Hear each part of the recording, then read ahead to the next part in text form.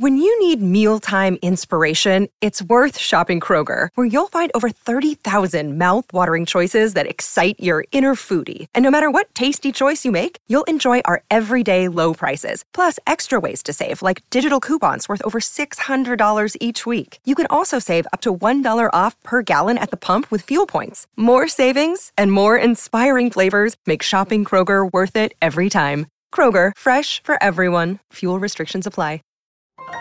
This is a podcast from Minute Media.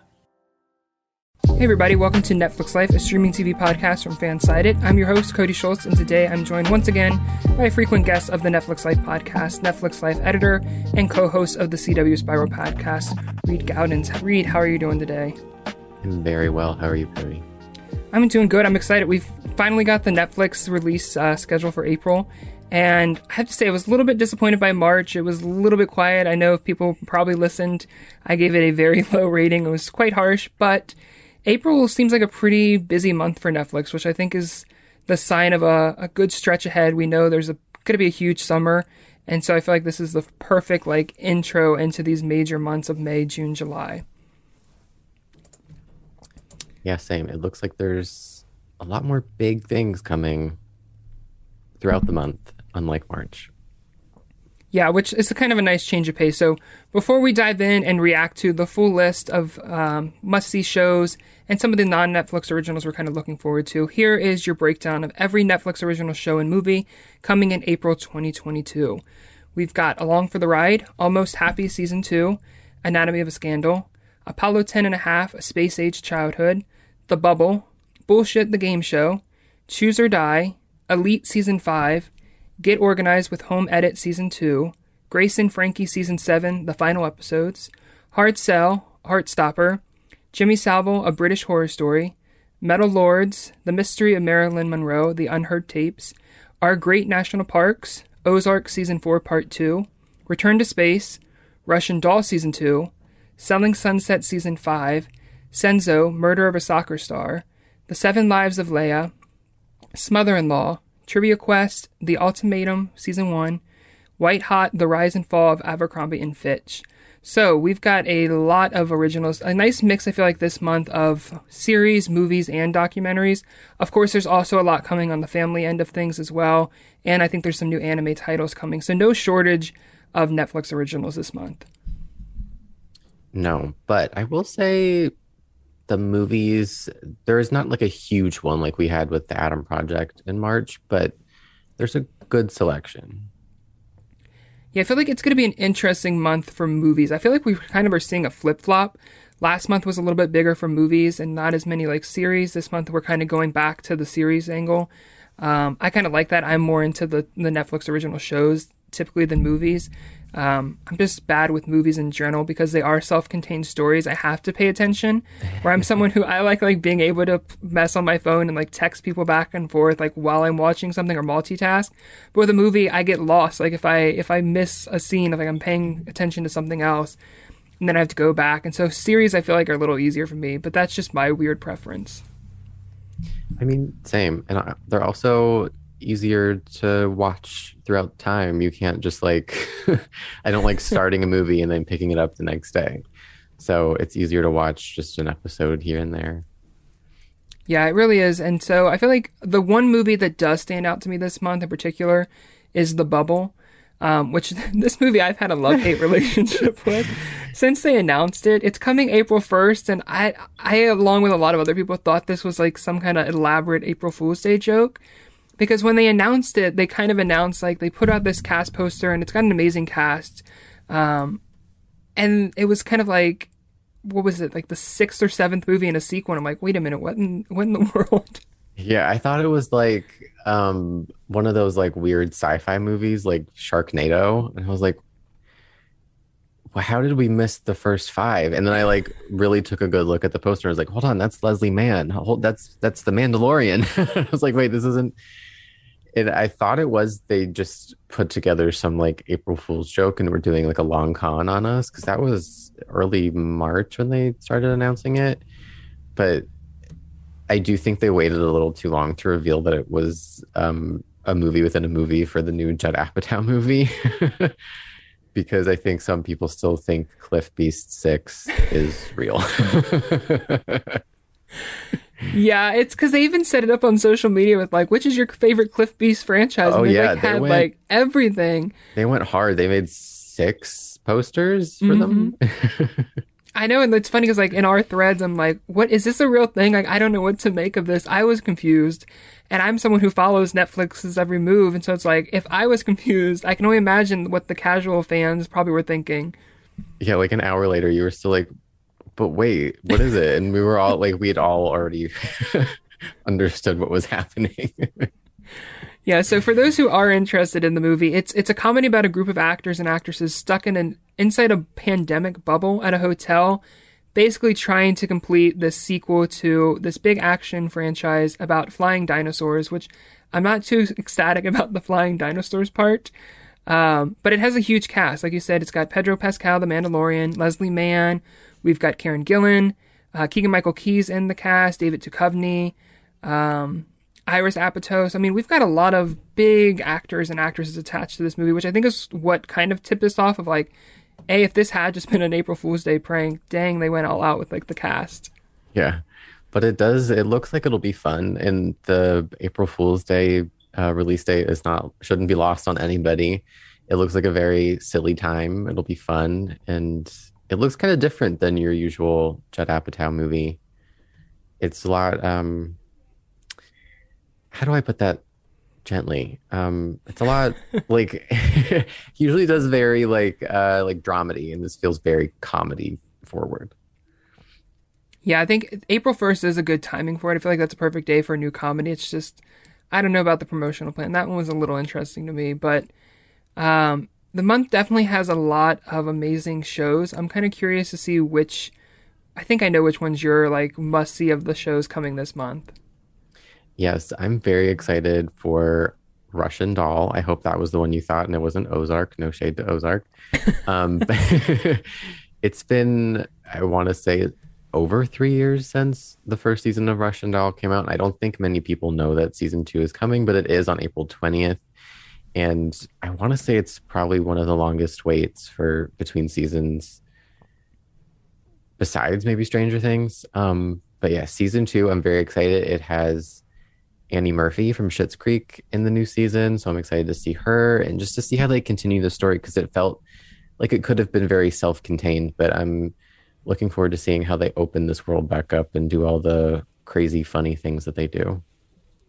Yeah, this one it's funny because I was one of those people who I almost thought it'd end it. Like there had been like so little news since season 1 had dropped. And it's like, what is going on with this show? And then like suddenly out of the blue, Netflix is like, surprise, here's season 2 coming in April. And I think it'll be interesting to see what the reception is. I always worry when a show takes such a long break. It's like either it's going to help the show, like because the fans are going to be like, finally, they're going to just dive into it, or there's going to be people who completely forgot what happened. They've fallen off. They'll see it in like the queue and be like, oh, I have to rewatch it. And they'll just like add it to the mix. And so I feel like it's a gamble you take when you hold off on a show. Like you lose that buzz that people are invested in right away because they start going and watching other shows. And when a show's not on for several years, it's hard to keep up of like what happened last. And so maybe that'll work in its favor. Like people will see season 2's coming and rewatch season 1. Or people who haven't yet watched it will get that be like, oh, a new season's finally coming. I'll go ahead and watch season 1 now. Because I'm one of those people that if I haven't seen a show and like a month passes on Netflix, it goes into the queue of like death. Like it just stays there forever. I'm like, I'll get to it when it eventually comes back. And then if a show doesn't, it just kind of sits there collecting dust. And I feel like, unfortunately, Russian Doll might have been that show for a lot of people just because of the gap between seasons.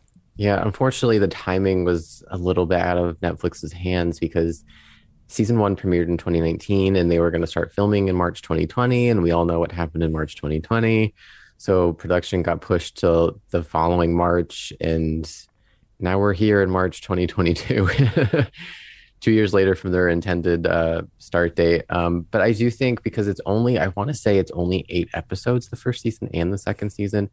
And they're only like 35 at most minute episodes. So it's a quick binge. So if you haven't watched it, it's a quick like weekend project, a fun weekend project. And I think we'll see it in the top 10 as people rediscover the series and maybe even discover it for the first time. They have 16 episodes of a show they've never seen, so it'll be fun. Yeah, it'll be interesting. I think the nice thing about this month too is we have a lot of variety, because we of course have, Selling Sunset's coming back for another season, so there's your reality. We've got some documentaries, such as The White Hot Rise and Fall of Abercrombie and Fitch. We've got Choose or Die, which I believe that's a horror movie, a British horror movie, I think maybe, about a 1980s video game that suddenly transports people into a surreal world of next level terror, which I don't do horror, but enjoy that one for all of you fans. I think what's most interesting is how many originals we're getting this season or this month in terms of like new seasons. We're getting Elite season 5, which Elite has a really big fandom. We already know it's renewed for season 6, so I'm sure that one will be a big hit. I'm also very puzzled by the decision to bring back Grace and Frankie and Ozark for their last season, like their last batch of episodes, the exact same day. I know they're two totally different shows in terms of the audience there. I don't know what the crossover might look like, but it feels weird for both of those seasons to arrive on April 29th. Like, give them a few days, like make one a Wednesday release, give it a week. Like, it just feels weird to do two of your biggest hits, drop their final episodes on the exact same day. Yeah, you took the words right out of my mouth. It's very puzzling. You put your biggest comedy, it is the biggest comedy. Like, it's the longest running Netflix comedy. It's the most popular, I think. So you're putting those final episodes against the biggest Netflix drama, which is airing its final episodes. It'll be a busy weekend. I'm sure there's overlap between the two seasons because they skew older. Sorry, that's just the truth. So it'll be a busy weekend for fans of those shows. But I fear that Ozark might be overshadowing that a little bit. Yeah, I really don't understand this. Like, if it would be one thing if it was like a smaller show riding off into the sunset quietly. But I mean, these are two shows that could easily be, competing in different categories come the next Emmy cycle and during the next award seasons. I don't understand burning them out the same week. Like, we've seen Netflix tends to be strategic in dropping big releases like a week apart just to give them their own time to get that audience pop up in the top 10. That way they can, claim a week at least as number one. It's just puzzling to see both of those arriving the exact same day. And it's like, will it pay off? I mean, like I said, we've got maybe a little bit different audiences with one's definitely a comedy, one's a drama, a dark drama at that, literally. Yeah. But it's just, I don't know. I always wonder when some of these, it's like you go feast and famine. It's like we go weeks with, like, they could have easily dropped one of these, I feel like, in March. They could have saved one for like the first week of May. It's just a puzzling decision. I could talk in circles around it. I don't understand either. They dropped randomly 4 episodes of Grace and Frankie. I want to say in August 2021. I don't know what has taken so long to drop the last 12. It's weird all around. It feels like it's very rushed for a show that deserves a bigger send-off. But I'm sure everything will work out and they'll get their Emmy nominations right under the wire. Yeah, I wonder if that is played into it. I don't know when like the deadlines for certain awards shows are, but I don't feel like it's in April. Might be in May. And maybe that just means that there's more good comedies coming in May. I'm crossing my fingers for Dead to Me, but we won't get ahead of ourselves. I almost am like afraid, like, is Netflix trying to get out some of this stuff ahead of May, just knowing Stranger Things is coming and that's going to literally dominate the Netflix sphere for a bit? Like, people have been waiting so long that they could drop something else that day and people would be like, wait, what? All I care about is Stranger Things that month. Yeah. And we have Stranger Things book ending summer, so it's going to be a weird one.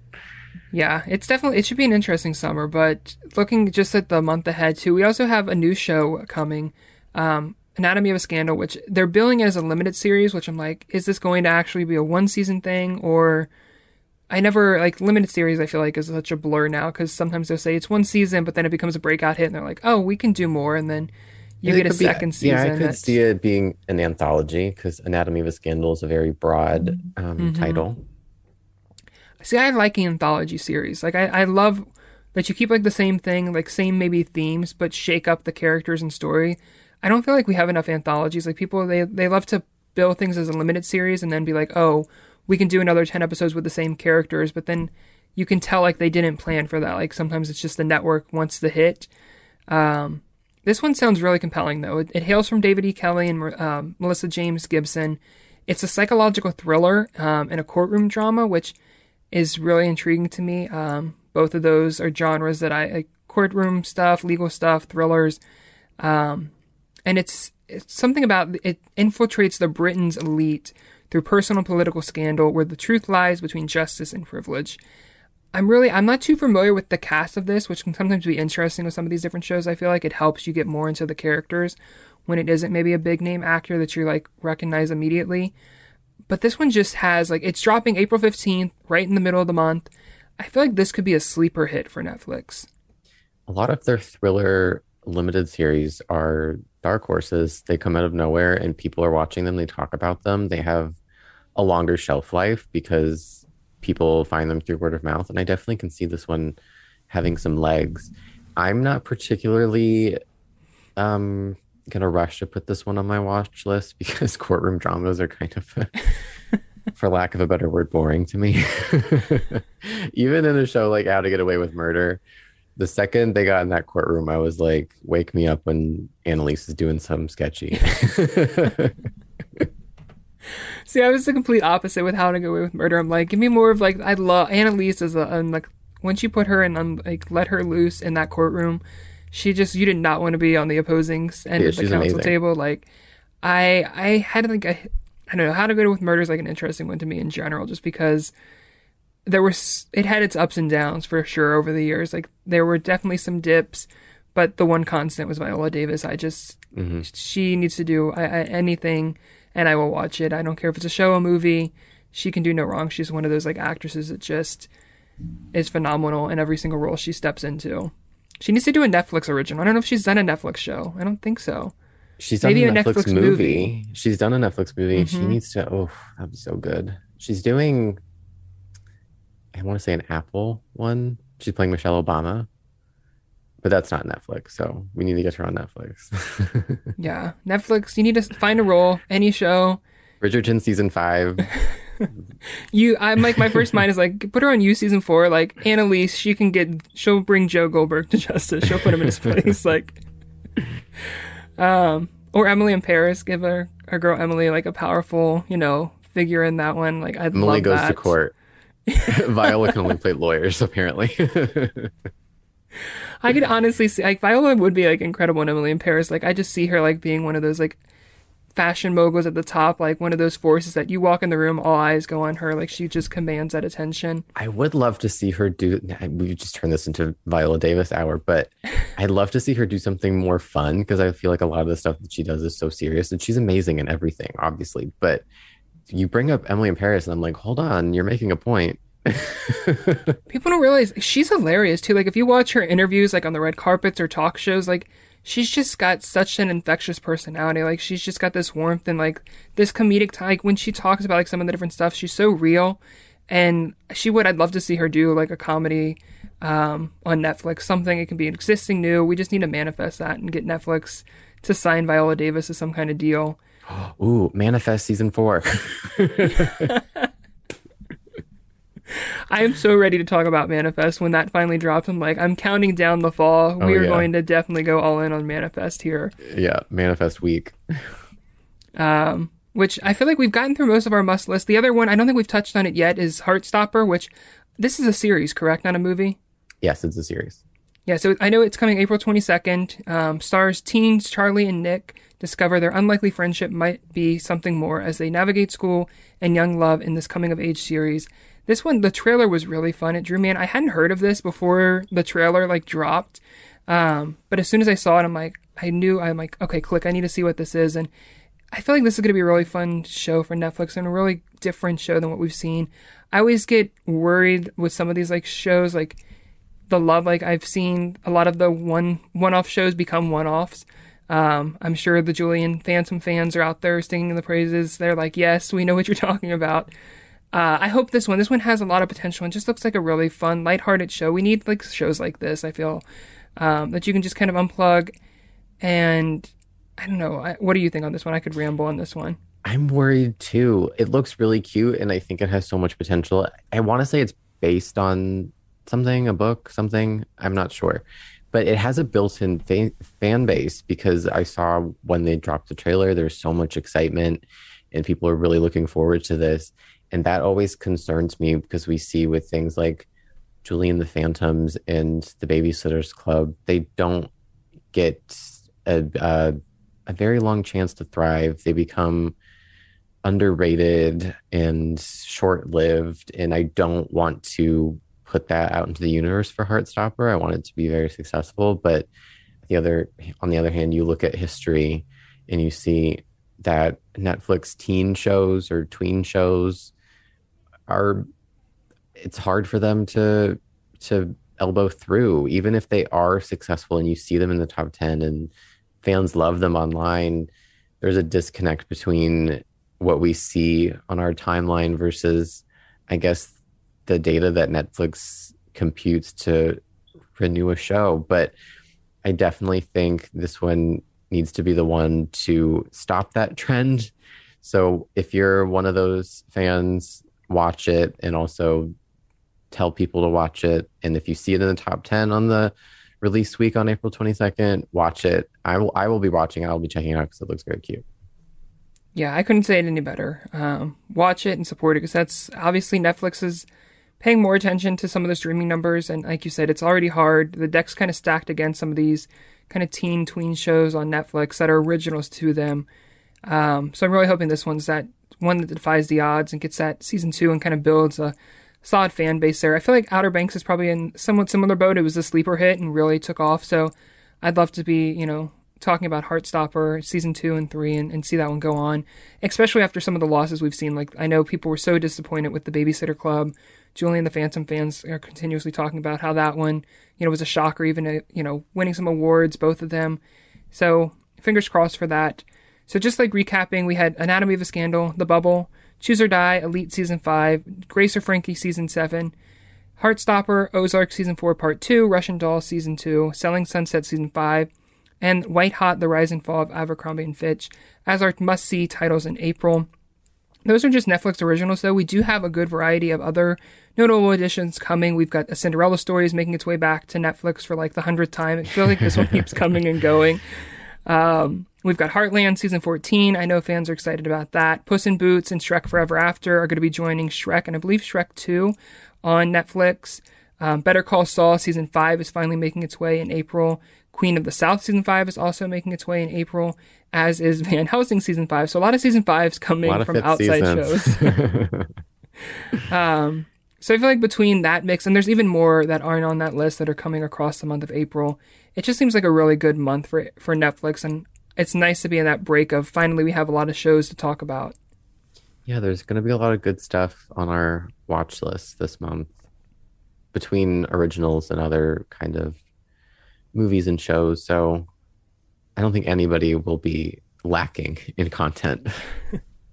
Yeah, especially not April 29th. We'll be like torn between Grace and Frankie and Ozark. Yeah, just watch one Ozark and then watch a Grace and Frankie and then watch another Ozark and then watch another Grace and Frankie. And then eventually you'll run out of Ozarks and have a lot of Grace and Frankie. So. There you have it. I can't think of a better note to end it on. So that's all the time we have for today. Thank you as always for listening. And thanks again, Reed, for jumping on to talk Netflix.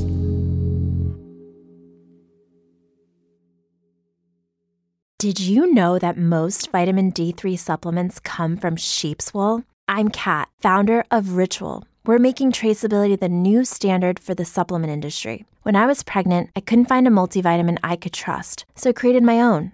Ours is made traceable, third-party tested, and clean label project certified. Oh, and our vitamin D3? It comes from sustainably harvested lichen from England, not sheep. Trace for yourself with 25% off at ritual.com/podcast. Support for this podcast and the following message come from Corient. Corient provides wealth management services centered around you. They focus on exceeding your expectations and simplifying your life. Corient has been helping high achievers just like you enjoy their lives more fully, preserve their wealth, and provide for the people, causes, and communities they care about. As one of the largest integrated fee-only registered investment advisors in the U.S., Corient has deeply experienced teams in 23 strategic locations. Corient has extensive knowledge spanning the full spectrum of planning planning, investing, lending, and money management disciplines. Leverage Corient's exclusive network of experts to craft custom solutions designed to help you reach your financial goals, no matter how complex they may be. Real wealth requires real solutions. For more information, connect with a wealth advisor today at Corient.com. That's